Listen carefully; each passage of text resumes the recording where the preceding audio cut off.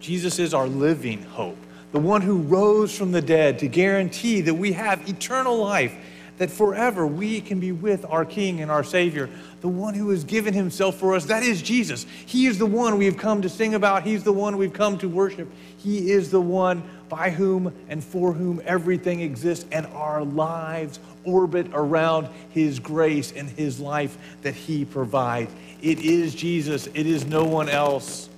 And if you're here for any other reason, you're missing it. So today we are here to worship, and I hope you are prepared, because I think God is doing some good things among us, and I am very, very thankful. I also noticed something. Did you notice something? We haven't quite got all our Christmas things put away yet. It's kind of time to get the Christmas things put away. Now, I'm not just talking about you. Is your house the same? I know a lot of you. You haven't put everything away yet, right? Maybe you're a little distracted by that. Maybe you haven't got. If there's still leftovers in your fridge, they need to go, right? Don't eat them. Don't give them to your dog. It is time for those things to go. Sometimes we have things that are left over. Sometimes we have things that are unresolved. And in our relationships, sometimes we've got some conflicts, some hurts, some unforgiveness, some things that come out. Today, Jesus is going to speak some words to us, and I'm going to pray for us, because I think we all need very open hearts, very sensitive hearts, places where God is wanting to deal with us, and it's one of those places we kind of don't want to, we don't want to deal with. So let's pray and ask the Lord to speak to each of us today. Father, thank you that Jesus is the one we're here for. Thank you that he's our example, that he is the full expression of your love, your grace, your mercy. God, thank you that your salvation goes so much more, that you've called us to a life that is like your son's, that we would imitate him, that we would reflect his goodness, his glory, his mercy. God, thank you for calling us into Christ-likeness. Lord, speak to us through your word today. Call us into something deeper. Expose those places where, maybe we're covering things up. And Lord, help us be receptive to your word as you want to challenge and speak to us. We pray this in the name that's above every name, the name of our great King, our Savior, Messiah, and Lord, Jesus Christ, our living hope. Amen. Well, we've been looking at the parables of Jesus, and we said last week as we started this new series that the parables really are ways that Jesus taught us, some memorable ways, some stories that have a meaning cast alongside them that's supposed to give us guidance into different areas of our lives. And, one of these parables that Jesus ends up sharing talks a lot about forgiveness. Now, why are we going to talk about forgiveness? Well, it's central to Christianity and everything, but I also think we need to talk about forgiveness because, we just had holidays, and did you know that studies have shown that holidays tend to be a time of conflict? Surprise, surprise. You didn't have to study my family very long to realize some people that have gotten together, they don't talk very much except when they're forced to be together at those holidays. Or anybody come back maybe from your holidays, your Christmas breaks, and you're back into the workplace, and as we've come back and our workplaces are encouraging people to be in the office more, that tends to be the trend these days, that those old rivalries, those old conflicts, those places where you felt maybe unfairly treated by a boss, or maybe someone feels that you've done something to them, and maybe they're like not your ally within the workplace, that those old conflicts seem to kind of begin to emerge in the new year. In fact, I was just kind of perusing the internet, and these little things pop up, these little articles they want you to read. Do you get those, like the suggestions for you? And it's like 8 things people need to know about unresolved sibling estrangement, or 5 steps to healing when a family member won't change. Yeah, it's them, right? They just won't change. And they better hurry up and change. Okay, maybe it's us. Well, let's see.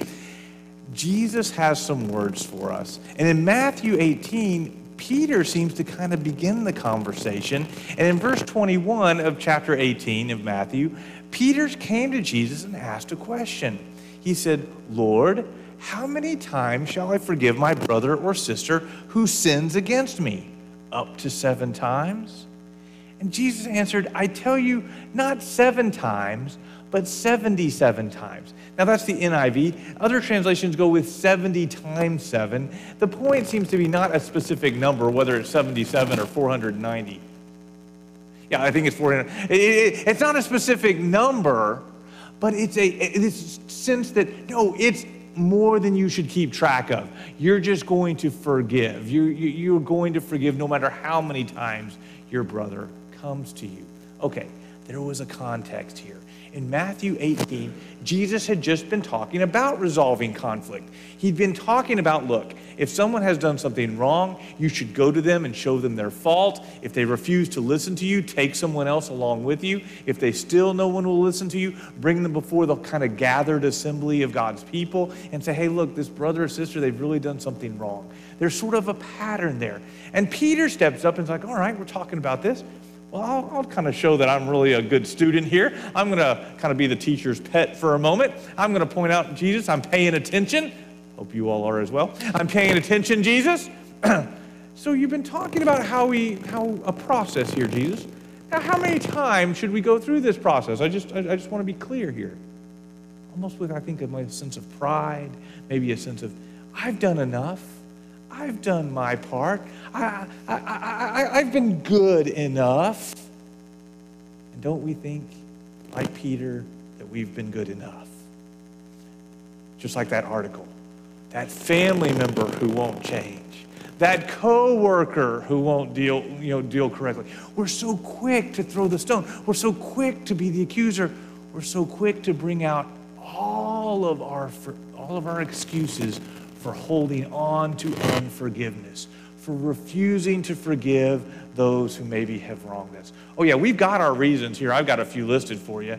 Here's one. They started it, right? Wasn't me, I'm a good guy. They started it. Or they haven't repented. You see, for true forgiveness to occur, they must repent first, right? Anybody use that one? Mm-hmm. Or how about this one? They've never actually asked for forgiveness. Oh yeah, sort of they've made up for things. Oh yeah, they've sort of done things. I've noticed one of my cultures of students that I love so much and enjoy, in their family members, some of the relationships, and I just saw this on a television program, they don't actually say, I'm sorry. Especially if a parent wrongs a child. The parent just makes them food. But it's a signal. If the parent makes food, that's really admitting I've done something wrong and I should make it up to you by, would you like me to make you something to eat? It's basically the same thing as saying I'm sorry. It's a confusing thing to me, but I've kind of begun to pick up that that's the pattern. But they never ask for forgiveness, so that means I don't have to forgive. Or their act was just unforgivable, or they'll never change.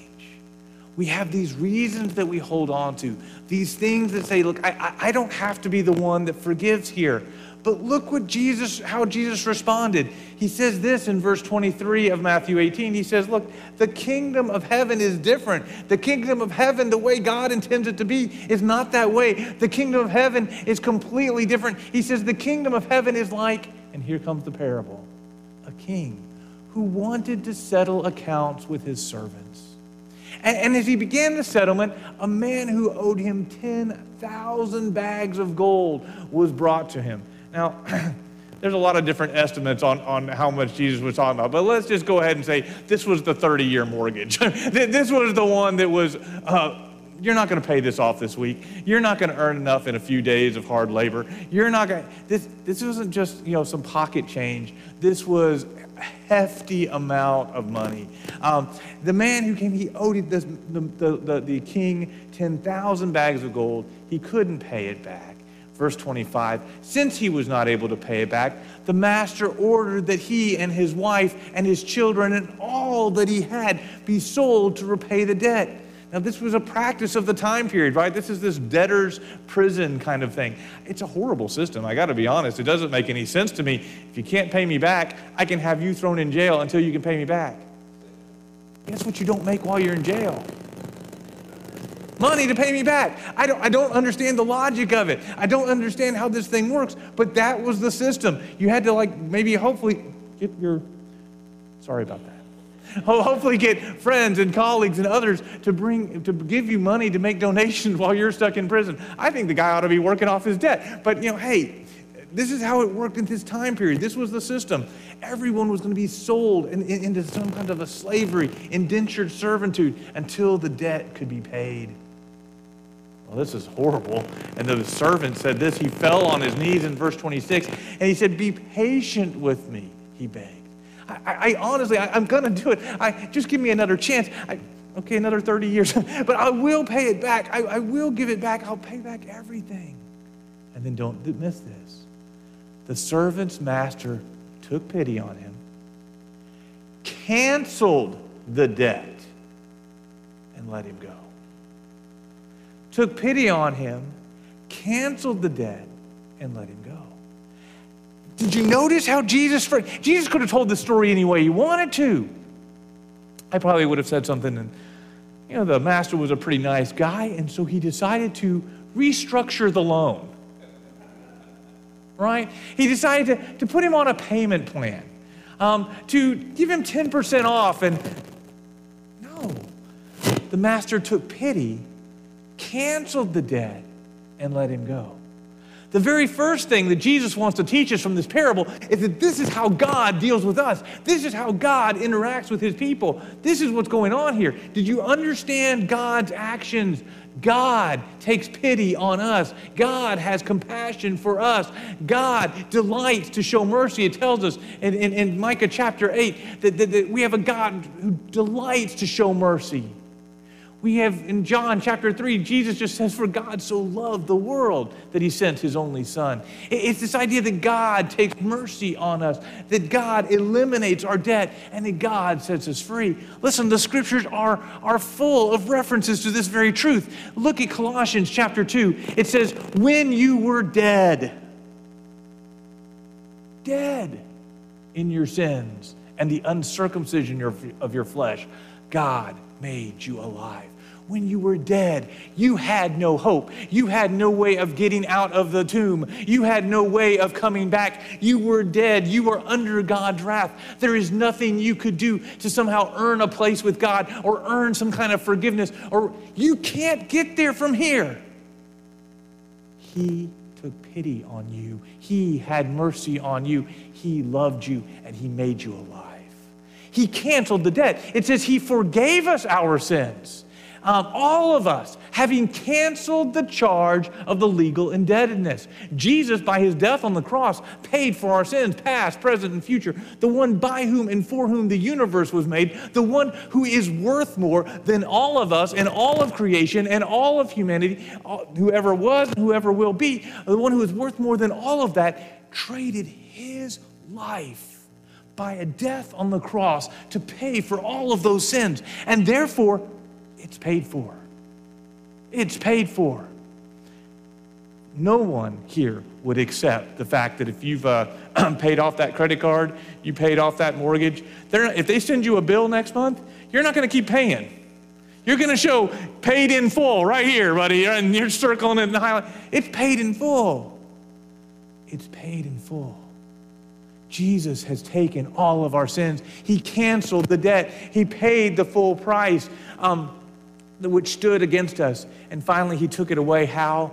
By nailing it to the cross. Ephesians chapter 2 says the same thing. As for you, you were dead in your transgressions, but because of his great love for us, because of this intense mercy, God, who is rich in mercy, made us alive with Christ, even when we were dead in our transgressions and sins. It is by grace that we've been saved. You see this, Romans chapter 8, the same thing echoed here. There is now no condemnation for those who are in Christ Jesus, because through Christ Jesus, the law of the Spirit has set you free from the law of sin and death. He let us go. How could he let us go? He goes on to explain in verse 3, for what the law was powerless to do, that it was weakened by my flesh. The law of God, I couldn't make it up. I've already broken it. I've already sinned. So it is no longer able to heal me. It's no longer able to save me. God saved me. He did it oppositely by sending his own son in the likeness of sinful flesh to be that sin offering, So he did what? Verse 3, he condemned sin in flesh in order that the righteous requirement of the law might be fully met in us. The debt has been paid. It's been canceled. We no longer live according to the flesh, but we live according to the Spirit. We have been set free. Do you believe that this morning? You kind of believe it, and I hope you fully believe it. But then those sins creep back into your life, you know? Maybe you do something that you said you weren't going to do again.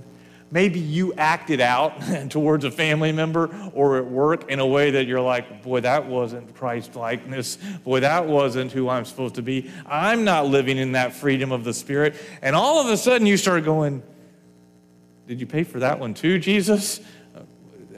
Because I said I wasn't going to do that again. Did you, boy, that was worse than I ever thought I would act towards anybody. How could you love me? Could you take pity on me? See, we believe it until we don't. Until we start doubting, until we I call it the 1-2 punch of Satan, right? There's one punch is when he just tempts you into something, your flesh captures you, your sinful nature captures you, and you cross a line and do what you're not supposed to do, and you're like, you fell. But then there's the second punch of Satan, which is this accusation against the saints that says, see, you're unworthy. See, he doesn't love you. See, you're unforgiven. And that's not true. Well, the unworthy part, sure. But God put worth on you because he loved you. God put worth on you because he died for you. He sent his son to die for you. God put worth on you and has redeemed you and saved you. And you cannot, you're basically calling him a liar. That's what 1 John says. That if we think we're without sin, we're calling God to be a liar. If we think that Christ won't do what he said he would do, if you confess your sins, he is faithful and just and will forgive us our sins and cleanse us from all unrighteousness. Brothers and sisters, if you have put your faith and trust in Jesus, you are clean. You are forgiven. God already took the pity on you. He already knew past, present, and future, and he sent his son. Brothers and sisters, that payment is complete. He has nailed the sins to the cross, and they are gone. They are complete. He has let us go. So did you take notice of Jesus' words? He took pity, he canceled the debt, and he's let us go. Well, this parable goes on, and I think this has a lot of truth for us. In verse 28 in Matthew 18, it says this. But when that servant who had just been forgiven, who had just had his debt canceled, who had just had his family rescued, who had just had the biggest gift of all time, man, you are set free. The debt is gone. Woohoo! Man, put the eagle over the thing on your house. It's paid for, right? You are good to go. When that servant went out, he found one of his fellow servants who owed him 100 silver coins. Now, that's probably not nothing, right? It was probably at least a good month's worth of pay. It's significant. But he owes him some money, and he grabs him and begins to choke him and say, pay back what you owe me, he demanded. His fellow servant fell to his knees and begged him, be patient with me, I will pay him back. The same words, the same actions. But in verse 30, it says that first servant refused, and instead he went off and had the man thrown in prison until he could pay off the debt. Now, verse 31. When the other servants saw what happened, they were outraged and told their master everything that happened. Now let's stop there for a second. Wouldn't you have been one of the other servants? Wouldn't you have been pretty ticked off? Could you believe that guy? He has just been forgiven, and now he won't turn around and forgive at all. You know where this is going, right? You see the application, right?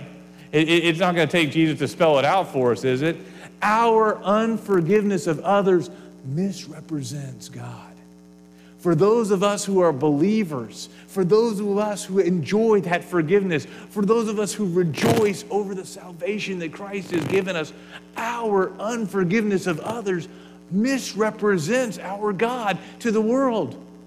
When we're holding grudges, when we're being unkind, it misrepresents God. There's a few verses that kind of show this reflection of God. Exodus 34, we already read this morning, just says, and he passed in front of Moses, the Lord, and proclaimed his own name, the Lord, compassionate and gracious God, slow to anger and abounding in love and faithfulness, maintaining love and faithfulness to 1,000 generations, forgiving wickedness and rebellion and sin.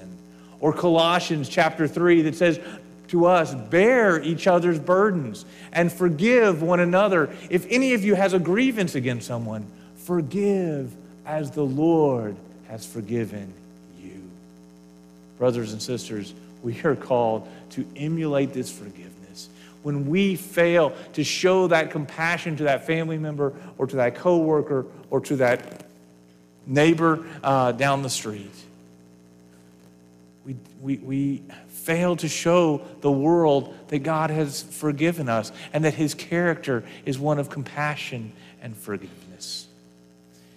In Matthew 18, Jesus' story ends pretty harshly. It says in verse 32 that then the master called the servant in. You wicked servant, he said, I canceled that debt of yours because you begged me to. Shouldn't you have had mercy on your fellow servant, just as I had in you? In his anger, the master handed him over to the jailers to be tortured until he could pay back all he owed. And then Jesus said this in verse 35. This is how my heavenly Father will treat each of you unless you forgive your brother or sister from your heart. Okay. This last part of this parable is a little confusing. Right? Because he just forgave the debt of this servant. You know, the 10,000 bags of gold. It was forgiven, right? And then that servant doesn't forgive the other guy who owed him 100 pieces of silver. And then it seems like the first king is able to then, I guess because he's the king, reinstated that debt. And like, oh, well, since you weren't forgiven, here we go. And had this first servant thrown in prison. That can give us a little bit of, scratching my head a little bit. I thought it was canceled. I thought, well, remember, parables have some limitations here, right? There's a story to illustrate a point. And we need to take the whole scripture and the theological truths that are there. And let me tell you, there are 3 typical responses to this little ending where Jesus says, that's how my Father will treat you unless you forgive your brother or sister from your heart. I think the first is confusion. Confusion about salvation. People will ask a question, am I not saved? Am I not forgiven because I'm still harboring some unforgiveness against someone else? Does that mean my debt has not been canceled? Does that mean that I am somehow unforgiven? Brothers and sisters, hold up. We've got to believe the truth. There is no condemnation for those who are in Christ Jesus. The debt has been paid. It is once and for all. It is not a conditional thing based on your character. If it was based on your character, we're all failing. I'm so thankful that God took pity on us and made a new way. Not based on what we could do, but based on what his Son did for us. Don't be confused about salvation. This was not about that. Christ forgave us once and for all if you put your faith in him. But there's a second response people often have, and the second response is one of, well, quite honestly, dismissiveness. They begin to appeal to a technicality. Like, I did forgive the person in my heart, sort of, And I still don't like them. I still don't, well, I'm not going to be around them. And, whenever I think about them, I start burning up in anger. Oh, that guy. Have you got that guy? You know what I'm talking about, right? That guy. It might be that girl, but it's that person. It's that person that just, there's that unforgiveness there, right? And we sort of say, well, I've forgiven them. Oh. That's not okay. Christ calls us to forgiveness. Do you know that song? We're still at Christmas. We still have the decorations up. We still have Christmas around us, I guess. The one thing we are done with is Christmas music, right? Did I hear an amen? Finally, that's what's off the radios? Okay. You know that little song, I'll Be Home for Christmas? I'll be home for Christmas. I'm not going to sing the whole thing, right? And how does the thing end? I'll be home for Christmas if only in my dreams. So does that mean you're not coming, right? Because I want to make sure I have enough food and there's enough beds. If you're only going to be there in your dreams, that kind of means you're not actually coming, right? That's kind of how we treat forgiveness sometimes. I've forgiven him in my heart. Hate that guy. Have you really forgiven? Now, brothers and sisters, I will say this. There are times when maybe people's cruelty or some unregenerate nature, some things, that it's okay to keep a distance for protection of yourself and others. That's an okay thing to do. That there's wisdom there from the Lord. It doesn't mean that they are immediately restored or immediately have access to your time and your attention or your home. There may be some places that you need to keep some barriers. That's true. But we do need to forgive. Christ does call us to forgive. Because I think that is the third and truthfully the only way is to have an humble adoption of this truth that, look, you are forgiven. And therefore, you are called to forgive. Your debt has been paid. You have crossed the line so many times. You have done things in your heart and in your mind and in your actions that have offended God. Your sins are too many to count. And God has paid that debt. You also, like God, are called to now forgive your brother and sister. That's a place that God brings his work among us. It's a fruit of his Spirit. When we truly grasp and hold on to that salvation, it calls us into a love for our brothers and sisters. We too take pity on those who have wronged us. We too are called to set them free and to set ourselves free from that unforgiveness that is our heart. Oh yeah, Jesus paid for our sins, and honestly, he paid for theirs too. So God has called us to be forgiving. So this morning, I think I just need to ask you these questions. Number one, is there someone that you still need to forgive? Is there someone you need to say, Lord, help me? I'm struggling to forgive that person. Lord, help me. Do you truly believe that God has fully forgiven you? And number three, can I let forgiveness make me more like Christ?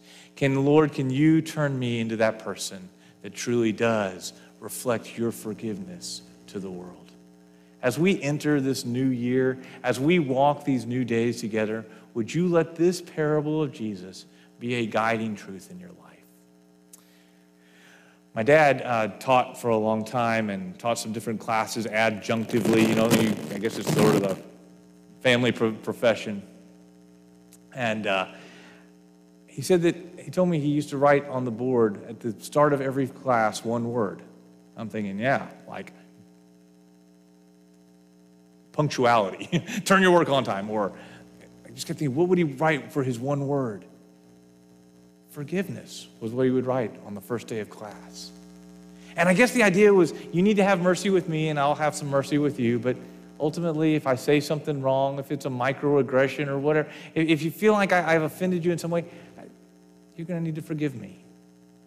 And if there's things that you do, I need to forgive you.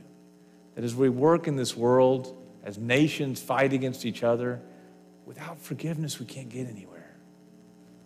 We can't get anywhere.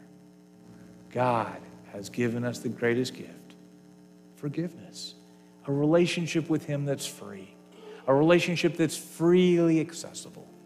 Will you respond? Some of you may have not responded. You have not truly believed that God would forgive you, that God sent his son to die for you. Maybe today is your day to say, Jesus, forgive me. I'm going to follow you. For others, maybe there's some unforgiveness you're holding on to. Lord, you need to pray. Lord, help me forgive. Let's pray together. Father, we're thankful, oh so thankful, for the gift of forgiveness that was purchased by your Son. Lord, help us be agents of forgiveness. Those who not only are set free by forgiveness, but those who show your goodness, your character as we forgive. God, don't let the unforgiveness bind us or hold us back as a church or hold us back as individuals. God, let us walk in spirit and truth. We pray this, knowing that you hear us and that you love us, in the name of Jesus. The music team's going to lead us in a song or two, and it's going to be about freedom. It's going to be about forgiveness, but it's also an opportunity for you to respond.